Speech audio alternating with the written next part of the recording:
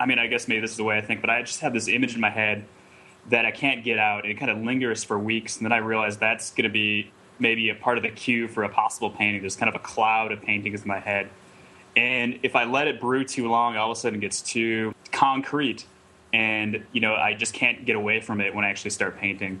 And so for me, just to do some sketching, do some photoshopping, it helps me like kind of realize the idea. But then if I spend too much time on those and I don't actually start painting it, then it starts to be too concrete again, and I kind of lose maybe some of the possibility of improvisation or change that could happen to make the painting better. So it's sort of a tightrope. You can't have too much preparation for a painting, or else the painting just kind of feels sometimes dead on arrival. It just doesn't. You've kind of lost your energy for it. But also, if you don't do enough of it, I think the structural integrity of the painting really is not there. It doesn't feel like it's fully cooked.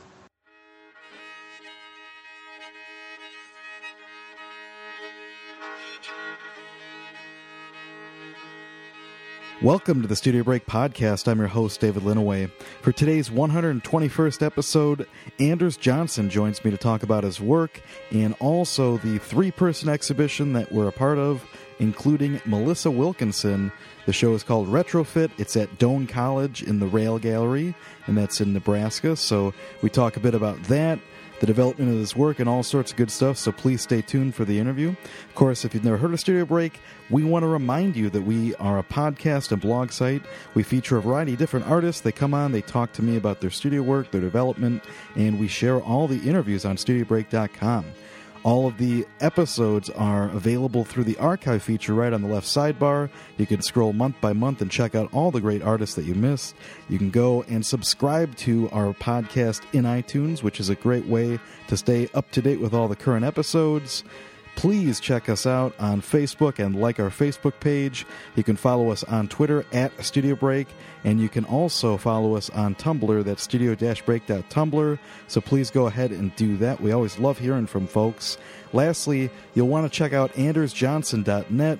Check out some of his work, or check out the gallery on StudioBreak.com before you listen. It's always helpful to see what we're talking about, so please do that. All right, without further ado, here is Anders Johnson. Stay tuned.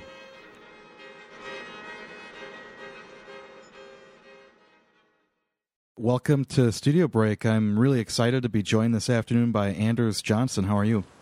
Good. How are you doing? Good. It's nice to kind of, get a chance to talk to people about their work, and certainly, we have a show together, a three-person show called Retrofit, and, I thought it'd be fitting, I guess, for you to come on. So again, thanks for taking the time. Yeah, thanks for having me. It's great to talk to you. So first, I always like to start off just by getting, a bit of a background. So could you tell us, where you're at and, what you currently are doing aside from painting? Sure. Right now, I am living in southern Indiana in a town called Vincennes. And outside of painting, I'm teaching at a 2-year university called Vincennes University. It's a transfer school. So a lot of the students go there will eventually transfer to kind of larger 4-year institutions with an art degree in Indiana usually. So and I've been here for 4 years, and I think that's kind of where I'm at right now. Cool. And again, I always think it's interesting, kind of coming to work somewhat blind, in the sense that we might have had different experiences growing up, but I'm curious what similarities there are, because especially the way that a lot of your work kind of incorporates these kind of like flat painted areas, and certainly, I don't know, makes me start thinking of, I guess, the way that I kind of framed the lens through a television. But I guess you can tell me.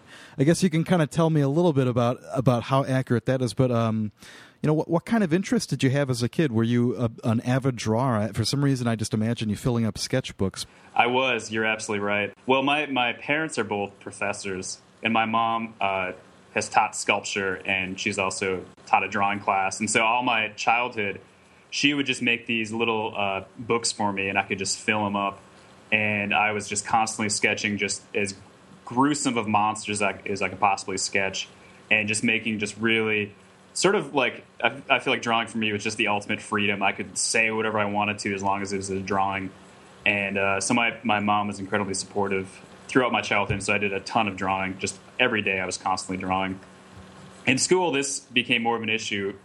I think you're right. Just with maybe some of the TV influence, I was thinking about my childhood, and I remember one influential show for me was on MTV. It was called Celebrity Deathmatch. And It was claymation fights between different kind of pop cultural icons of the time. This is kind of maybe 1996 or so. I'm trying to think of some of the people, like, I'm forgetting everybody who's on it right now. But basically, it was just this amazing show for a young teenager to watch. And so I started making my own drawings of sort of my celebrity death matches. And one of my most controversial ones, I think this was 8th grade for me, I did the Wu-Tang Clan versus the Ku Klux Klan. And in my mind, this was a perfectly responsible drawing because the Wu-Tang Clan was definitely winning at every aspect of this fight. However, my teacher saw this, and I had to have a one-on-one conversation with her about just what's appropriate to draw. And I think she just completely, obviously misinterpreted the drawing. Right. And since then, I've never seen that drawing. It's probably tucked away in some kind of psychological file somewhere at my old school. But that was when I started to realize that, drawing does contain a certain influence, and it sort of is kind of a dangerously powerful tool sometimes, especially if it's misinterpreted. So it was really, my childhood was a ton of drawing up until about that moment. Then I kind of toned it down a little bit after that. I got really worried about how people were reading my drawings. Well, it's interesting to have two parents that are professional artists and professors. I mean, obviously it contributed to your development, but I mean, were there any kind of pressures or? Yeah, it was as long as I was doing something kind of nurturing my own mind, like anything was possible. So they just were completely supportive with whatever I wanted to learn. I was sort of a self, kind of an autodidact as a kid. And I would just constantly be looking at maps and looking at different books. And so, I just always, I think from an early age, I really developed a love of learning.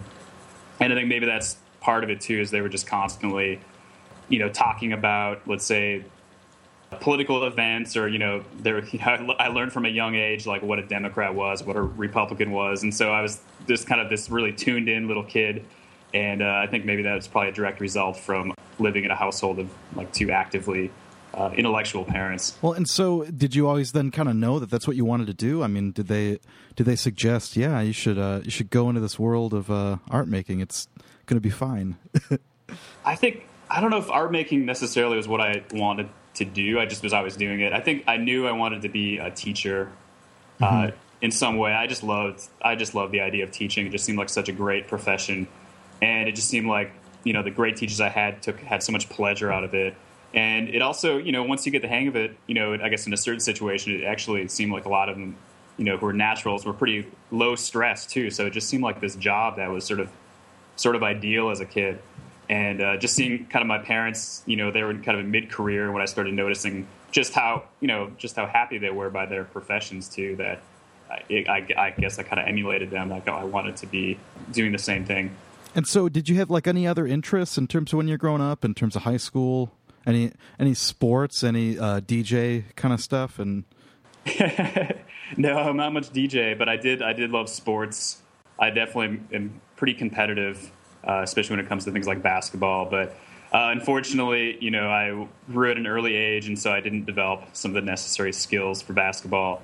And, slowly but surely by my senior year, I'd kind of quit all sports by the end of it, and really was kind of thinking more and more about art. I really got into photography, actually, during high school. We had a great darkroom, which I feel like maybe is not that common anymore, but, this I was kind of the last, 10 years of students being able to take black and white photography. And I really took over my life for a long time. I was my senior year, I was kind of spending any kind of free time I had during school down in the darkroom, just working on my own prints, doing my own work. And really one thing I understood about photography versus drawing was that I really understood what you could do with contrast and value. Mm-hmm. And so, just being able to, produce this really high contrast print, just having these beautiful darks and beautiful lights. I didn't realize in drawing I'd never found a material that you could do that with. So I was just constantly down there working on these kind of high contrast photographs.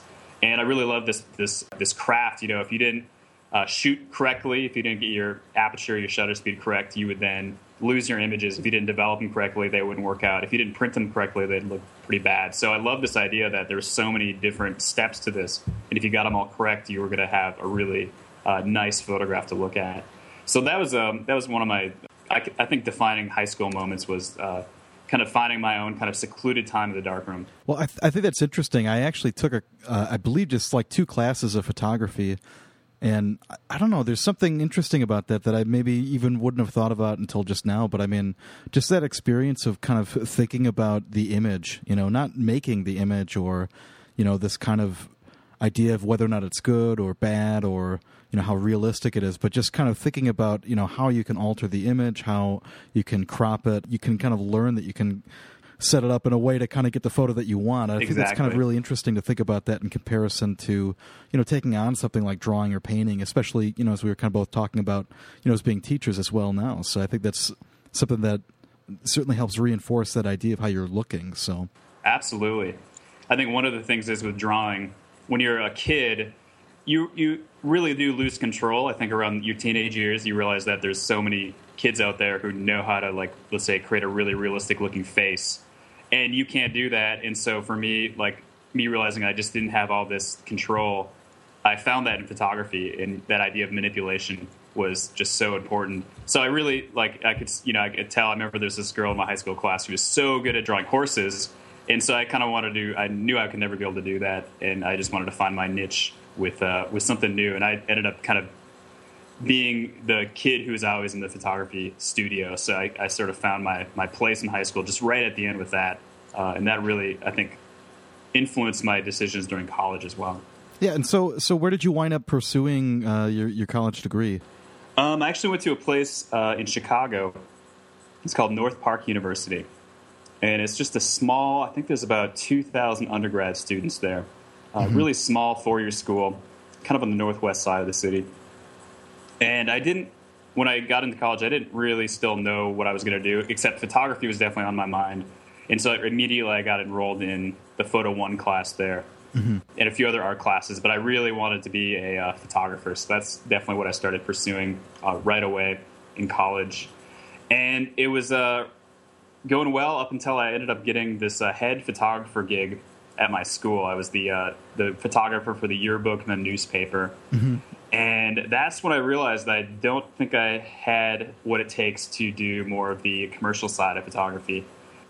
It was constantly, like, just about every night I would get an email about, needing to go to this event. And so my whole day was sometimes, taken up by all these different photography necessities, these different events that I needed to go to. And I just got really worn out, and, people just needed these very straightforward, kind of boring images that I just got really, really tired of taking. So I think I lost a little steam with photography after that job, which was kind of grueling. It took it out of me, just being the only one at the entire school too.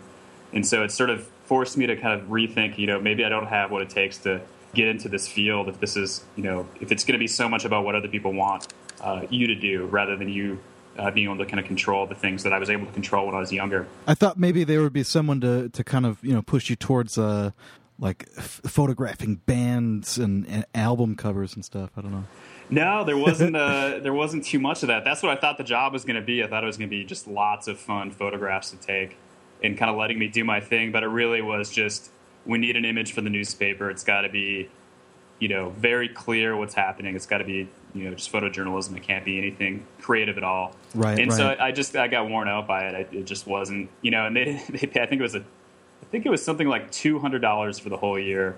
There was just no money involved with it too. So I think, it doesn't really run my life, but just the fact that I kind of spent all my money immediately for that job didn't really keep me very motivated by it. So.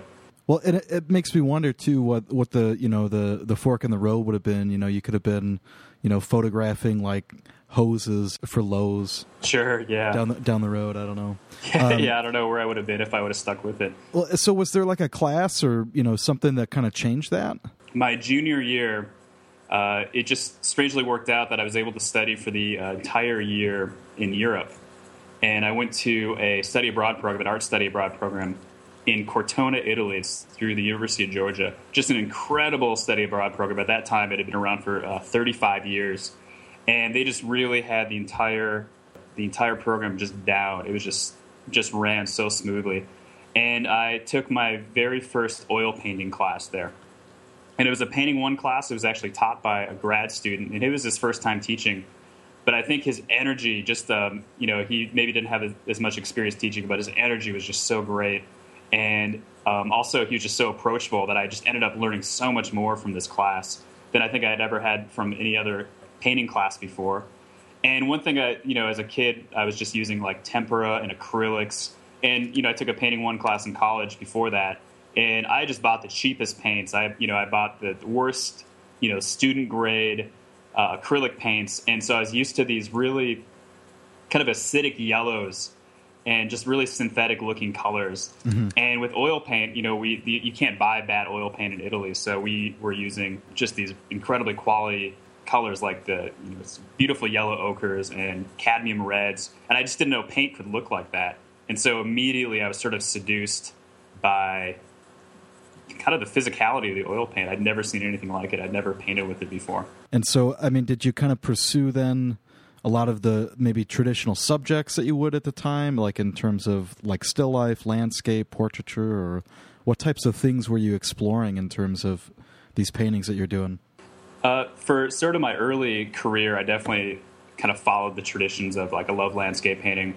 I maybe didn't love portraiture so well because I, wasn't all that competent at painting the figure.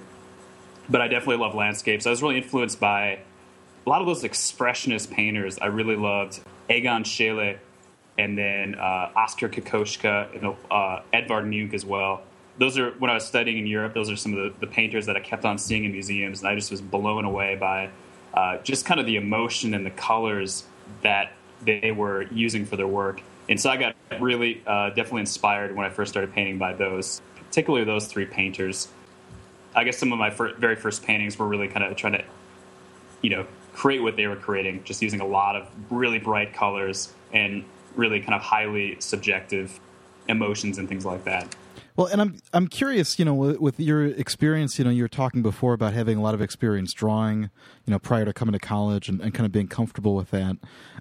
Could you just talk a little bit about the I guess, learning curve, as someone else that maybe teaches younger students, one of the things that I always try to encourage is this idea of trying things out and seeing what works and to keep pursuing it. Was it something that it still took you a lot of time and effort to kind of figure out how to pull these things off that you wanted to pull off in your paintings? Yeah, it did. I still don't know if I even have figured it out fully yet. But photography, for me, I was kind of like switching back and forth my senior year of college between photography and painting. And I was really just using one of the ideas to get to the other. I think I discovered Photoshop just around this time too, and how I can just take my photographs and turn the perspectives, manipulate them, just combine these different things, making these digital collages. And so I started doing these digital collages and then painting from them. So my senior thesis show, I was taking these photographs that I'd taken and creating these sort of dreamlike worlds where, there's no sense of perspective. The colors were, whatever I chose them to be, but they're all based off of the original structure of these towns that I was photographing. So there was a point where both photography and painting really sort of merged into my process, and that really kind of, I think, led me to where I am today with my work. Still use a lot of photographic processes to get to where I want to be with my paintings. And just to kind of further that thread, do you use just your iPhone to get all these photos, or do you have like a gigantic camera in a satchel or something around your neck?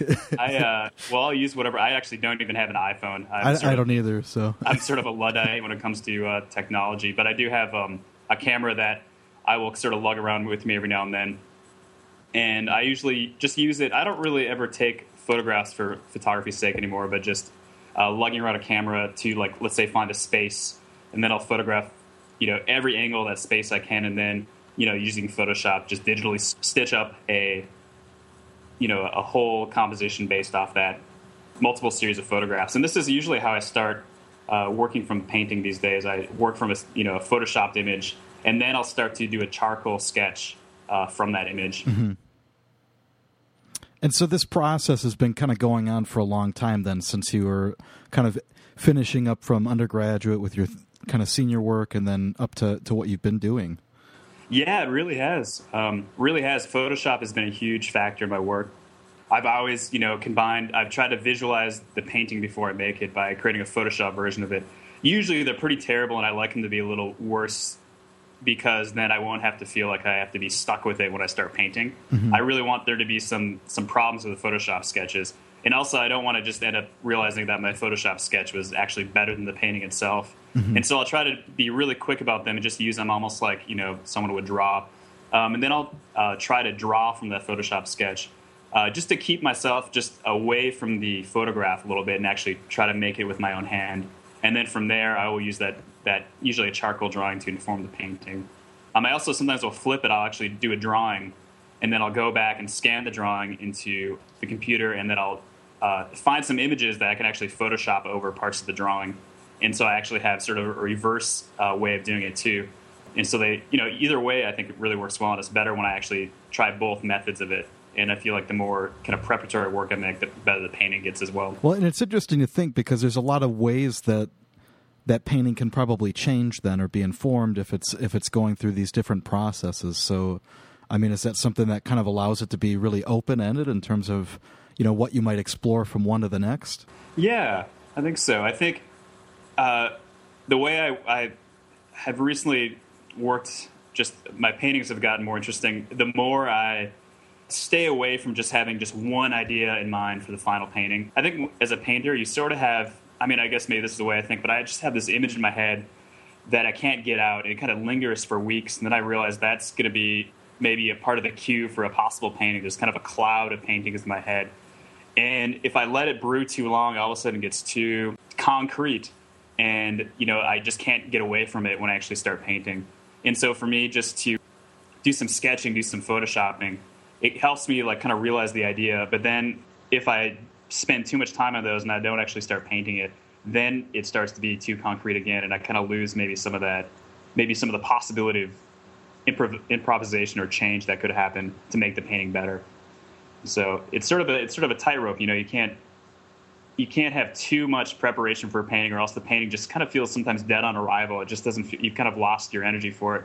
But also, if you don't do enough of it, I think the structural integrity of the painting really is not there. It doesn't feel like it's fully cooked. No, I think that's very interesting. Especially I'm curious to see how that changes and adapts as we kind of move towards your current work. Sure. And so did you know then from there that you're certainly going to go to graduate school and continue on this path to become a teacher? Yeah, I wanted to. I sort of knew. At that point I realized I had missed a few classes. I had missed more of a technical drawing class, and so I was a little uncertain about just things of perspective. I knew what it was, but I just didn't really fully understand how to correctly do it. Like a figure drawing class, I really feel like I needed some more help with that too. So I actually spent a couple semesters, one semester in New York City, and then I spent another couple weeks in New York City taking classes from different schools just to give me some better work for my portfolio.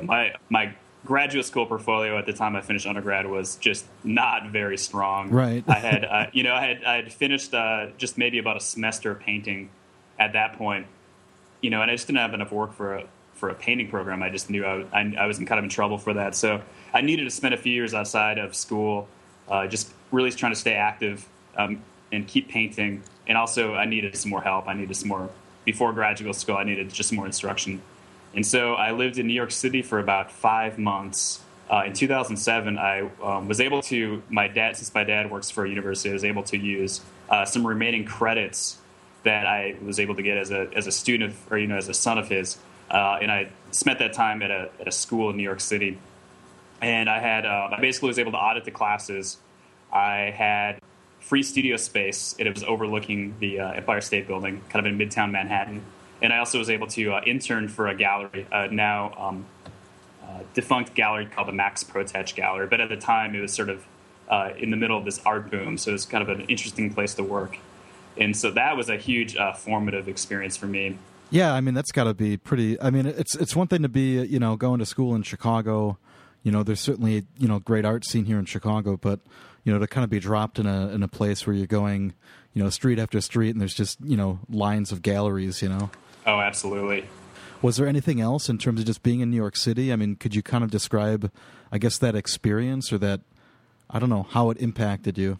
Well, I think the biggest thing was actually really hard to make work in New York City because there were so many things to do. I sort of soak up the city a little bit too much, probably. I probably should have been a little more hermetic in my practice, but I just couldn't help myself. Every night there was something happening. There was an art gallery opening, or there was some music playing, or, I got involved actually with, it's called the International Scrabble Club. I'm a big fan of the game of Scrabble, so every Thursday night I'd go over and play Scrabble with some of the best Scrabble players in the world.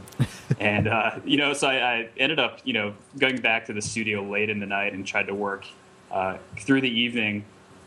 Really, at that point, I was just sort of reacting to the city. All my work was just kind of trying to write down, almost like a diary, all the things that I was seeing and experiencing. I have to say, maybe in terms of work, I didn't get a ton of work done there for my art, but I really just learned a lot about contemporary art and really found a lot of new artists that inspired me as well. So, I mean, what led you to Bloomington then? I mean, you just wanted to go back, like you were saying, and kind of be able to study more from that kind of, I don't know, that hardcore observational aspect of it, or was that important? Or yeah, I guess after New York City, I really understood, or I thought I understood, more what the contemporary art world was doing, but I still didn't have a good grasp of how to actually make the work I wanted to make. I had an idea, but I was just never quite there. I never quite had the formal skill that I needed. And so I think that was a big draw for me. I knew IU was sort of a painter's school, like for painters. And the professors there had all been there for a long time and really understood the kind of the craft of painting. There was an artist I really wanted to study with. His name is Caleb Weintraub. And in Chicago, he had been showing at a gallery called the Peter Miller Gallery. Still shows there. Mm-hmm. And about every year, he'd have this new show of work. And it was like nothing I'd ever seen. It was these just amazingly large, really brightly colored, apocalyptic, fantastical scenes. And there were all these children. The children had taken over the world of adults and were trying to live. They were trying to live with their own childlike rules in the world of adults. And so there's all these revolutionary battles, animals and children interacting, a very kind of Hieronymus Bosch feel to the work. And I was just absolutely blown away. I just didn't realize you could make work like this. And I just knew that I wanted to study with him. He was kind of the artist that I most closely connected with.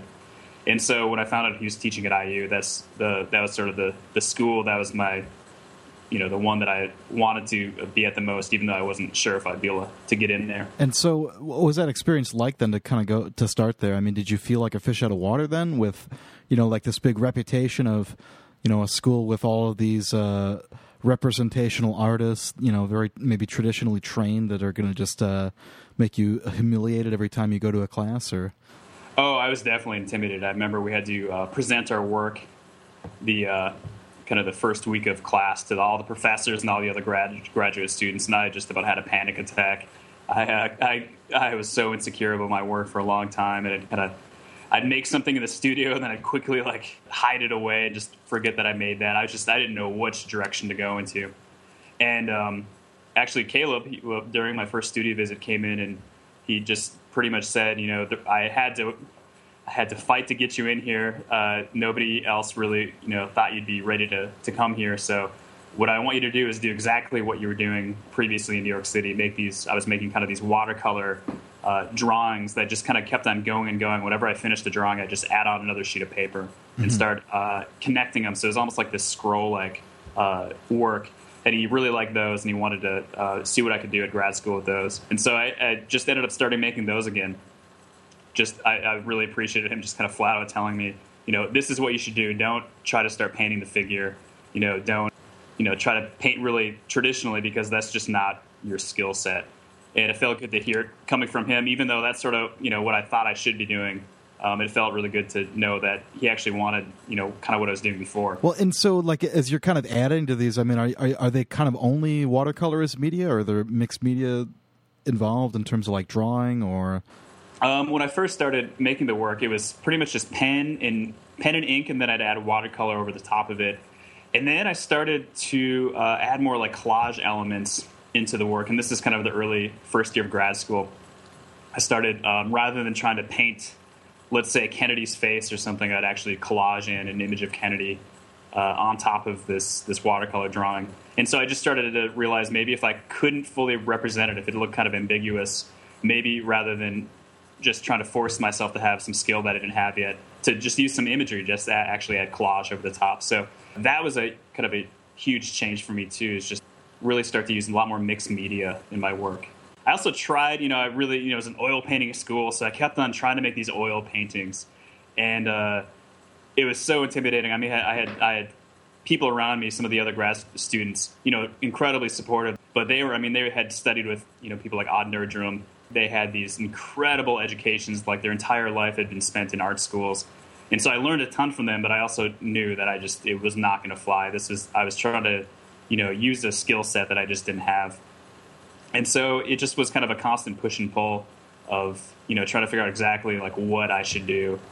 And I ended up just kind of having, kind of some secret oil paintings that I'd go out and try to paint with oil and get better at that. But I also had sort of my other work that I was making. And I was hoping that someday they would kind of merge together. Was there like a decision then to kind of switch that like towards acrylic then? Or when did that come about? I was trying to make these really large-scale watercolors. I was basically trying to do what I was doing before graduate school, but just bigger. So I'd be buying these, incredibly expensive pieces of paper, like $200 sheets of paper, and trying to do these massive watercolors. And they were interesting, but there's just something missing. I think that the transparency of the watercolor, when they get that big, you just you need a little more opacity with it. It just wasn't working. And also, the paper starts to buckle so much when you make them that big, that the craft issues were really kind of getting in the way of my ideas as well. And so finally, I think during my end of the year, my first year, it was kind of one of the final critiques. I think this was just a critique with the professors. They all sort of just said, try acrylic over the summer. Stop painting with oil. Stop painting with watercolor. Just try acrylic. See what happens, and see what happens to your work. See how it changes. And it really did. It really started to completely. Things started to click immediately after I kind of switched mediums again. And I wasn't doing any acrylic painting at all. So this is kind of an old medium that I first started with, kind of coming back to it for the first time in about 5 years. Well, and one thing that I'm curious too, then, so to have this kind of like area that you don't feel as strong as, and maybe working like representationally, what did you have to do to kind of start really putting those representational elements back into the work? How did you get to the point where, was it something that kind of developed between each painting? You kind of took on like a new challenge, or like, I don't know, how could you describe that process a little bit? Yeah, that's a really good question. I think the best maybe solution that I had was looking at more artists. I think my idea of representation when I was a bit younger, when I was trying to paint, was like, I thought that I had to paint, like Goya or like Odd Nerdrum. I thought that's what representation was. I thought there's only one way to do it. And that's just, just wasn't really fully understanding like how many different ways you can represent something. It would still look like something, but it doesn't have to look exactly like an old master painting. I think I was trying too much to just stick with the art history canon when I was painting. And I realized there's people like Matisse or people like David Hockney who are painting representationally, but they're not using that kind of that strict traditional way of painting.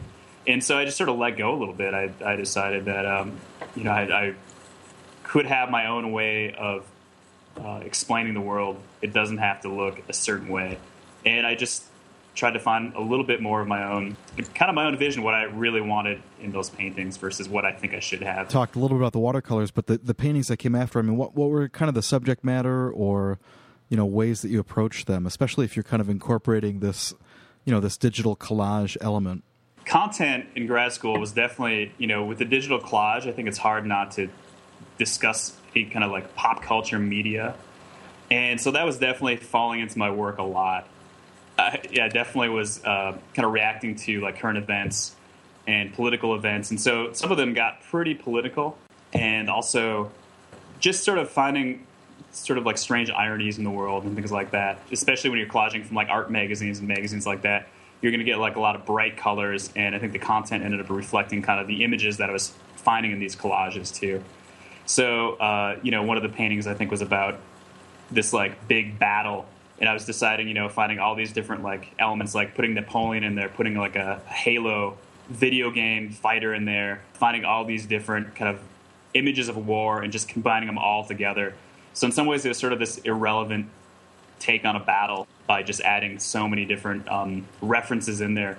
And so I guess the content kind of was definitely reacting sort of the like contemporary culture and then mixing it also with a little bit of art history.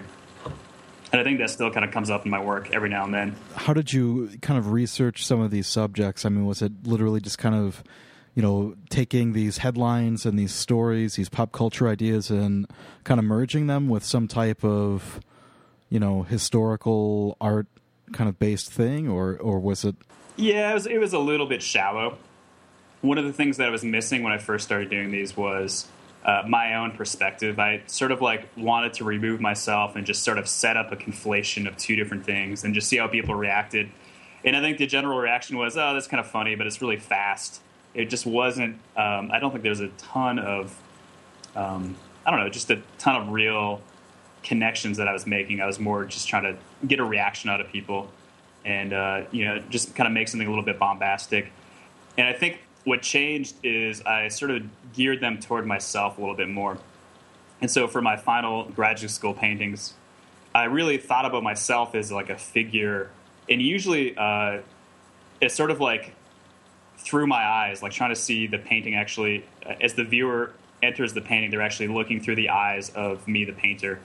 And so that really, I think, really helped make them a lot more personal and I think a little more actual content in there versus like a faster read and more of just a kind of a shallow read as well. Like the current work seems so calculated. I mean, is there a level to that which became, became more tailored or kind of more pared down, or how do you describe that process in terms of its evolution?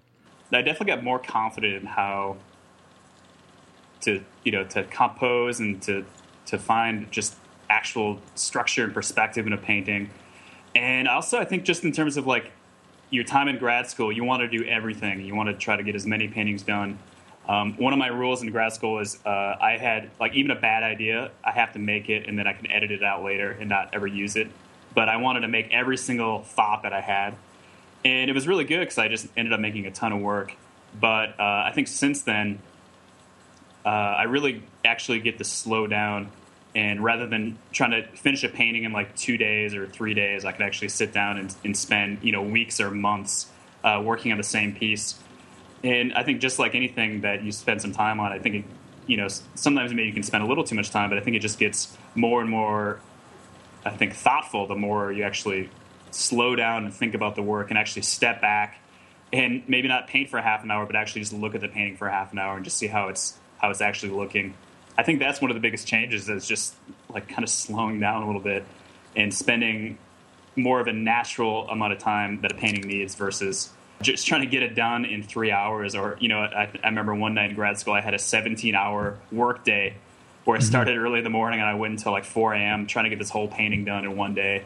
Even though you can do it, your painting will suffer if you try to get the whole thing done in one sitting, at least in the way I work. Was it all just kind of acrylic painting then in terms of your thesis exhibition? Yeah, I was still doing acrylic mostly. I would also add some oil on as well over the top of the acrylic, and then I'd also add mixed media elements in there as well. I think one of my paintings had like an actual belt in it. Some of them had razor blades. I think some videotape made its way into another painting. So I was trying to play a little bit with like the surface of the painting and the objects and try to have these objects kind of merge in as well as kind of hang on the surface. So I was still sort of like I guess my philosophy is still like everything in the kitchen sink could go into a painting, but I was trying to I guess in terms of content really try to make them a lot more personal. And so all the paintings are all kind of these first person perspectives, and they all kind of have a theme they go along with for the graduate school thesis show. But I still used pretty much every single material that I could think of to get in there. And that's something that's changed recently too. I no longer am doing a lot of mixed media work. I've kind of just limited it to acrylic paint now. Is it still pretty much after the same like kind of goal in terms of kind of reaching more of like a personal approach to these instead of having it be so universal, I guess? Absolutely. I think that's what I wanted to do, but I was a little bit nervous about just sort of, I guess, standing behind my paintings and not having to, almost like paint as if I was someone else. I just really feel like the new stuff is just really more personal for me, and less about, just trying to make a painting that maybe would be for other people. So at this point, I don't really worry too much about, kind of stepping back and letting people dig into it. I just kind of make it, I've kind of, I guess, lost my audience in a way, which is, I think, is kind of a good thing. I'm not painting for other people anymore. I'm really just kind of painting for myself for these ones. I think maybe that's what's changing a little bit. I think in graduate school, when you look back on it, you really are kind of performing. You're painting for yourself. You're trying to get yourself, portfolio for teaching or for pursuing a gallery. But you're also painting for so many people. There's so many voices in your head. And I think more recently, I still have a lot of great people that I can talk to about work.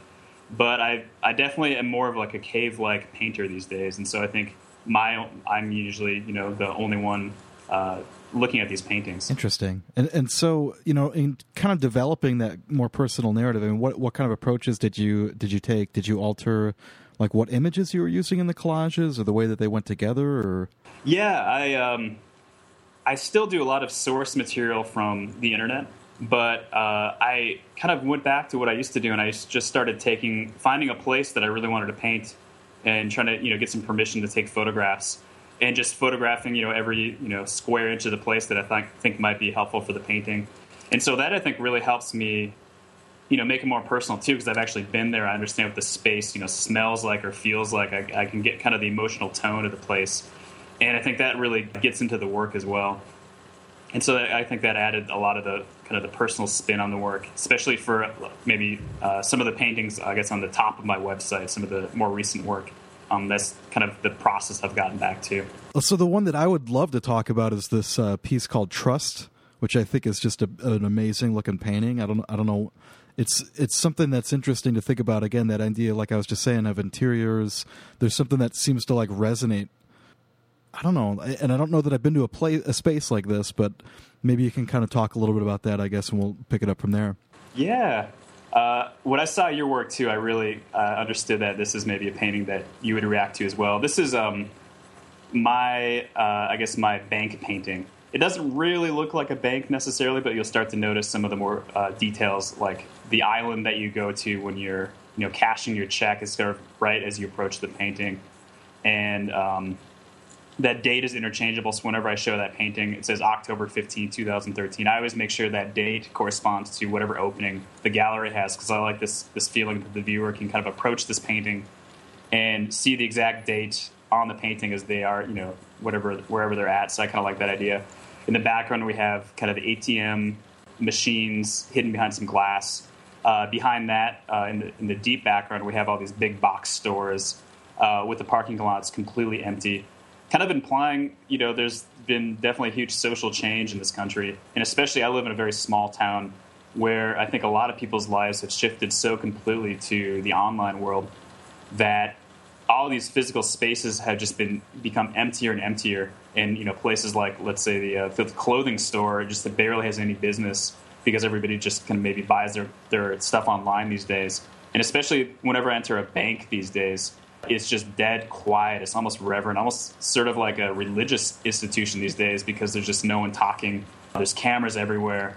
Just swipe your iWatch. Just swipe that, and then you can make your deposit, or I don't know. Absolutely. Yeah, so I wanted to create this empty space.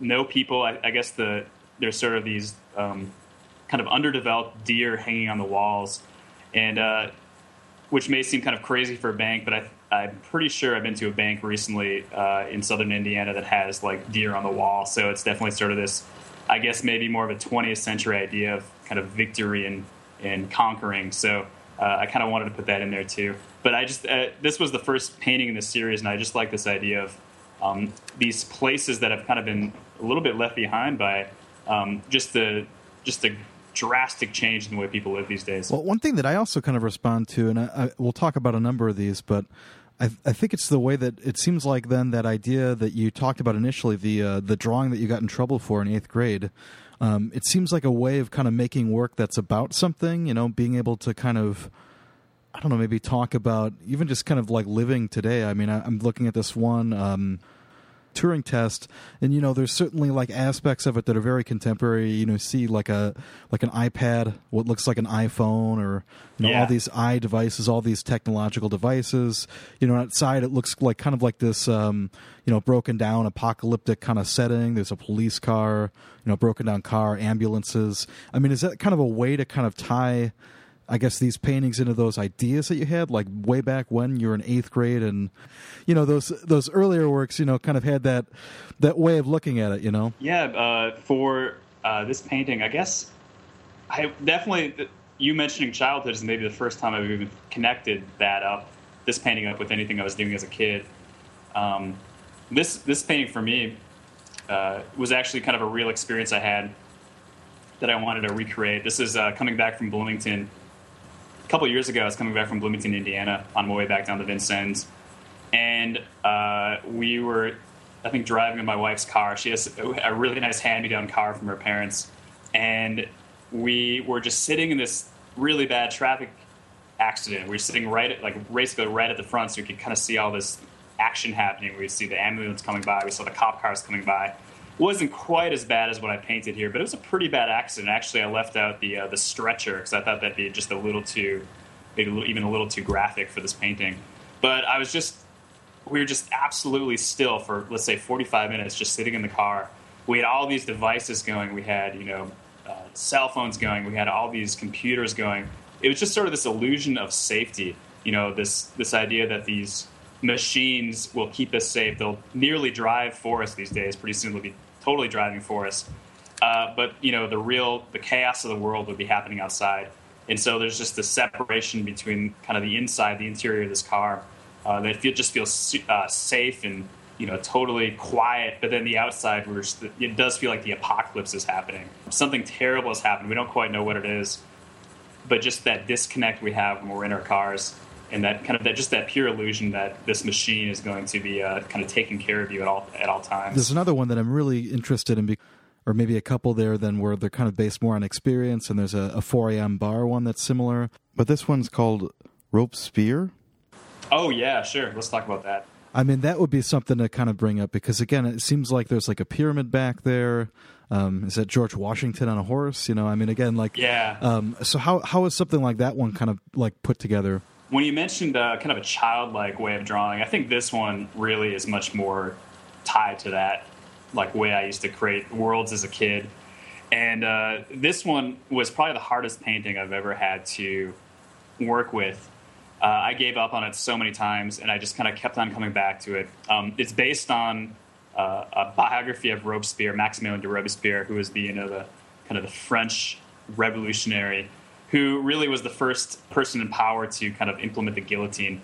And this is sort of the last day of his life here. He has either shot himself in the face or someone else has shot him in the face, and he's wearing this bandage. He walks up the platform of the guillotine, and his bandage gets ripped off. And this is the only moment in his entire life where he was documented of having kind of loss of power. His true self comes out, and he just absolutely crumbles. So right at the end of his life, his last kind of dying moment is him just kind of falling apart.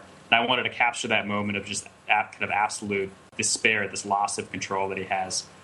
I really was struggling with this painting because I wanted to I had this idea in mind of, kind of a logical space, perspective, light and shadow that was actually working, and, figures that actually looked like they had some weight to them, some anatomy to them.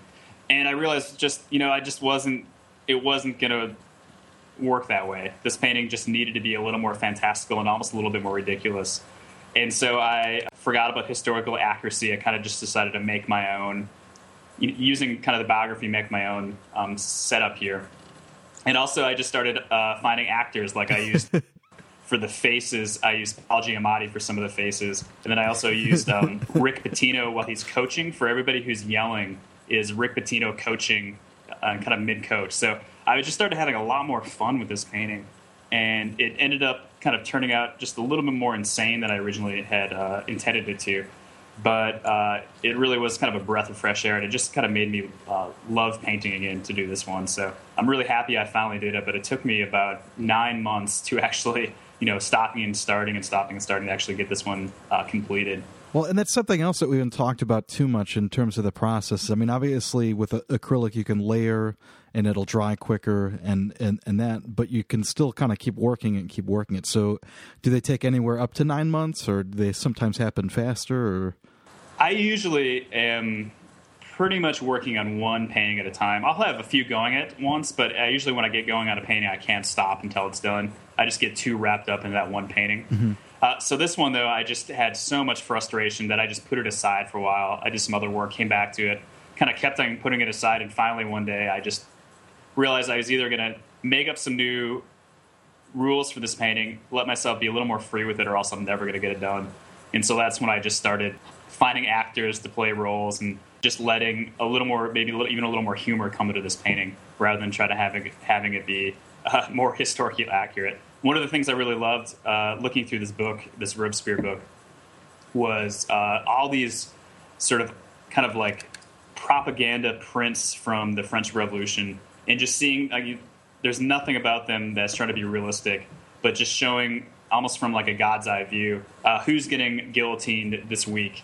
And I just absolutely kind of fell in love with these prints, and I wanted to kind of try to recreate my own political painting, but a political painting from 1793 versus something more recent. So I just had so much more fun painting this than I had in a long time. So like where you're currently at then, I mean, is it something where you kind of take it, painting by painting in terms of the way that you might approach it? I mean, can some of them be from a more humorous standpoint to start off with, or? Sure, yeah. I think the tone sometimes really changes throughout the painting. This one, I think maybe was a bit more serious to begin with, and it became much more humorous. Maybe another painting started out being a little more humorous and became much more serious. Maybe we could flip to the very first painting, because I think that's a good painting to follow up with. It really comes from kind of the same process, which is reading a book and then making a painting based off an image from a book. And this is from Team of Rivals, the Kearns Goodwin book. And this is a painting, like a sentence in the book talked about this printing press that was thrown into the Ohio River right outside of Cincinnati during the summer of 1836.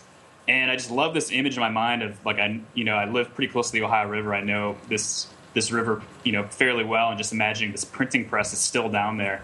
And I wanted to create this painting using maybe more contemporary things like a car, finding some things that were thrown into a river. I actually went down to the Ohio at Evansville, and I kind of just got a feel for what the river, what kind of stuff was in the river and kind of the color of the river.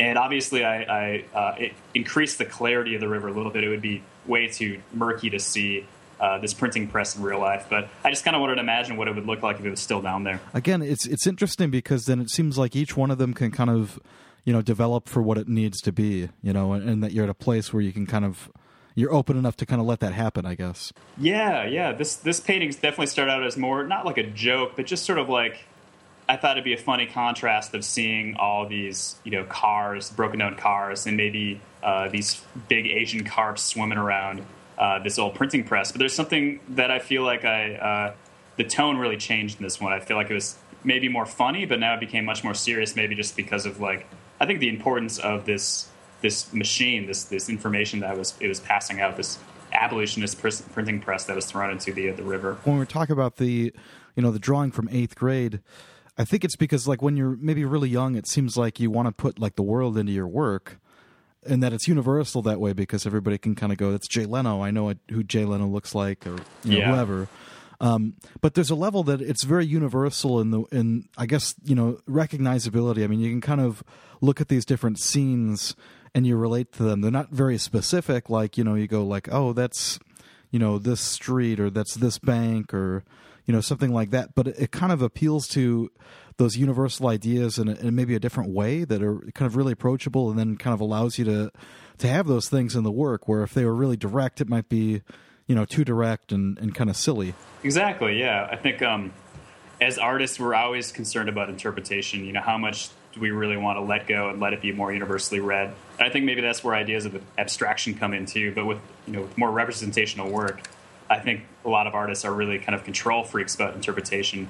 And so maybe that's where those ideas of like, trying to make Jay Leno look exactly like Jay Leno, you have to make him look like that because that's part of the interpretation. But I think with something like this, I'm, maybe letting go of a little bit of the interpretation too and trying to make it a little more universal, maybe not so direct of an image. Well, again, yeah, I mean, it asks you to kind of take the time to look and put something together.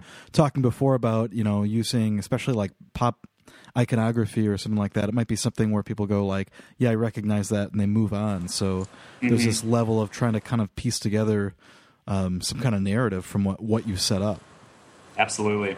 Awesome. Is there anything that we kind of haven't talked about that you think could be interesting? I really connected, I guess we haven't talked about, just our kind of connection with our work too. I totally understand spending some time on your website. I spent maybe about an hour on your website last night looking through your work, and I just totally understand why Amanda decided to kind of put us both into this show called Retrofit that's going to be at Doane College.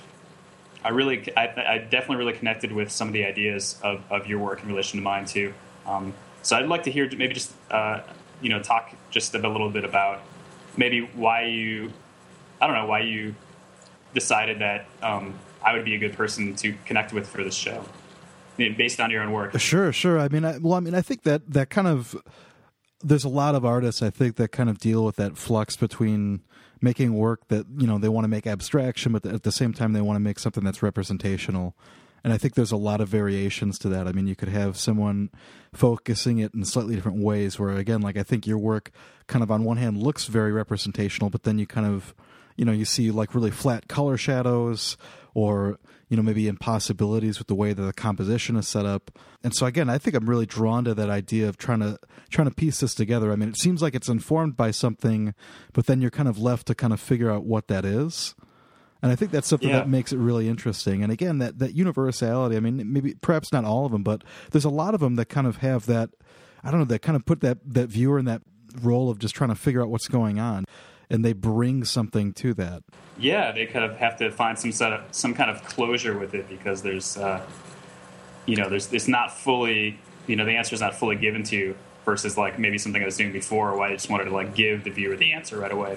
Yeah, and again, I mean, you see somebody like Vladimir Putin, and again, I try to think of like what my relationship is to Vladimir Putin, and it's very, I guess in some ways, again, maybe this is too straightforward, but it's almost very flat. It's like this image. It's like this person that kind of exists somewhere, but you really can't really be informed by that person, or I don't know. Yeah. It's kind of an interesting way to think about it.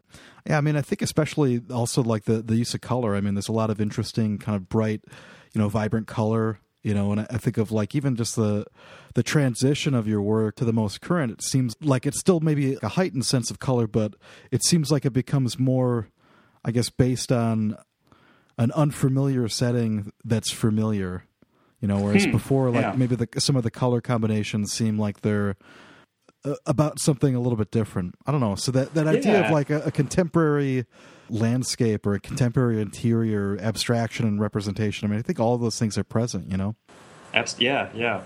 It's interesting with color. I've really just decided to use just a few colors these days. I used to love to have like a palette of like, let's say 50 colors out there and just kind of, doing whatever I wanted. And now I really enjoy just having maybe 6 or 7 colors out and just restricting the palette and just really focusing on, how much color I can get out of those just very few actual tubes of paint. The other thing that I was going to say too is that it seems like, when we talk about abstraction and representation, it seems like something that especially when you're, very far away from these, they might seem even more representational. And especially with all like the little details that you have, like again in the one that we had talked about, Turing test. There's all of these little like icons in the car interior. You can see it like a temperature gauge. There's all these details. So I could imagine kind of being farther back from these and kind of thinking them as being extremely tight representational works, and then when you kind of get up to them, there's certain things that kind of flatten out about them and become much more about that experience of maybe the way that we kind of tend to look. I mean, if you think about the amount of time that we spend looking at a screen versus looking at actual artwork or the physical world, I mean, eventually it's going to be a scary margin. Yeah.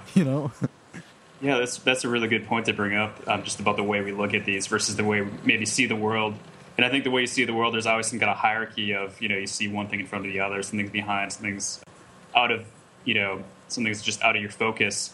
But I really am attracted to sort of the Northern Dutch Renaissance painters and how everything is as important as everything else, since there's no real, blurring of vision. And I kind of treat these paintings the same way, where you kind of look at one spot and then another spot will be completely different, but they're all kind of, in some ways, sort of as important as every other spot right now, too. My emphasis is kind of everywhere on a lot of these paintings. So again, maybe before we get out of here, then, are there any things coming up in your future that you're bright-eyed and excited about? Yeah, I'll make a couple plugs here. The Retro Fit show, I'm really excited to see that. That's at Doane College at the Rail Gallery. That'll be, I think, until September 26th is the closing day for that. And I'm actually going to be giving an artist talk. I think it's that Friday. So I'll be heading to Nebraska for the artist talk. And then I also have just one more group show that I'm a part of up in Minneapolis at a gallery called Gallery 13. And I believe that'll be up for another couple weeks before that show gets taken down. So those are two shows that I'm a part of right now. And then a buddy of mine, I'd just like to plug, a friend of mine from college just opened up a gallery in Chicago called the Video Game Art Gallery. It's called the VGA Gallery. And so this is a brand new venture for him, focusing mostly on video game art and things related to that. So I'd like to plug his gallery too, if I can. Awesome. Yeah, that's very cool. And also, I would be remiss if I didn't also remind everyone that Missy Wilkinson is in that show Retrofit. We had her back on, I think, at the beginning of the year, I want to say. So, you could certainly kind of find out more about her work. And I think years ago, I even did an interview for Studio Break. So you can certainly find out more about that. I think it's a really interesting group to kind of put together, Yumi and Missy, actually. Absolutely. Well, again, thanks so much for taking the time. Is there a place that people could check out your work, by the way? Yeah, if you go to andersjohnson.net, you can take a look at my work. So that would be the website to go to. Awesome. All right. Well, again, thanks so much. And I apologize for thanking you so much over and over, but I'll say it again. Thanks again. I appreciate it. Well, thank you very much. I really love being a part of this.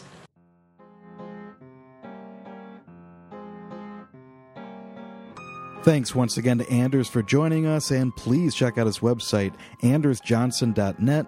Once again, his work is included in the show Retrofit, as is myself and Melissa Wilkinson's. Once again, you can find that at Doane College in the Rail Gallery in Crete, Nebraska, so please check that out. The show runs through September 26th. His artist talk is September 26th as well, and the closing reception for the show September 26th from 4:30 to 6 p.m., so please check it out if you're in the area. And thanks once again to Amanda Smith for putting the show together. You can also check out Melissa Wilkinson's work at melissawilkinson.net. If you'd like to find out more about my work, please check out davidlinaway.com. If you're not familiar with my work, I paint a lot of urban and suburban landscapes that have aspects of architecture and abstraction and representation, so please check them out as well. If you're thrilled to find out about Studio Break, please share it with your friends, tweet it, share it on Facebook. Once again, you can follow our Facebook page and like it, so please go ahead and do that. We always provide updates from guests that we have coming up or cool announcements, so please like our Facebook page. You can follow us on Twitter and say hello there. Again, it's great hearing from people, so please keep the tweets coming. At Studio Break is a way to get a hold of us. And of course, you can follow our Tumblr account. That's studio-break.tumblr, so please go ahead and do that as well. Also notice that we are in iTunes, so please check out the hyperlink, subscribe to the podcast, and if you ever would be so kind as to leave us some comments, it just helps the many billions of people out in the world that love listening to podcasts find new things to listen to in iTunes. They might be searching. Your words of encouragement might help them find this one. Our last thank you is to Skylar Mail, who provides the music for Studio Break. He is a multimedia artist, performance artist, painter, musician, and you can check out his work at skylarmail.com. And with that, we've reached the end of our show. We hope that you enjoyed listening to it. We really appreciate it, and we'll talk to you real soon.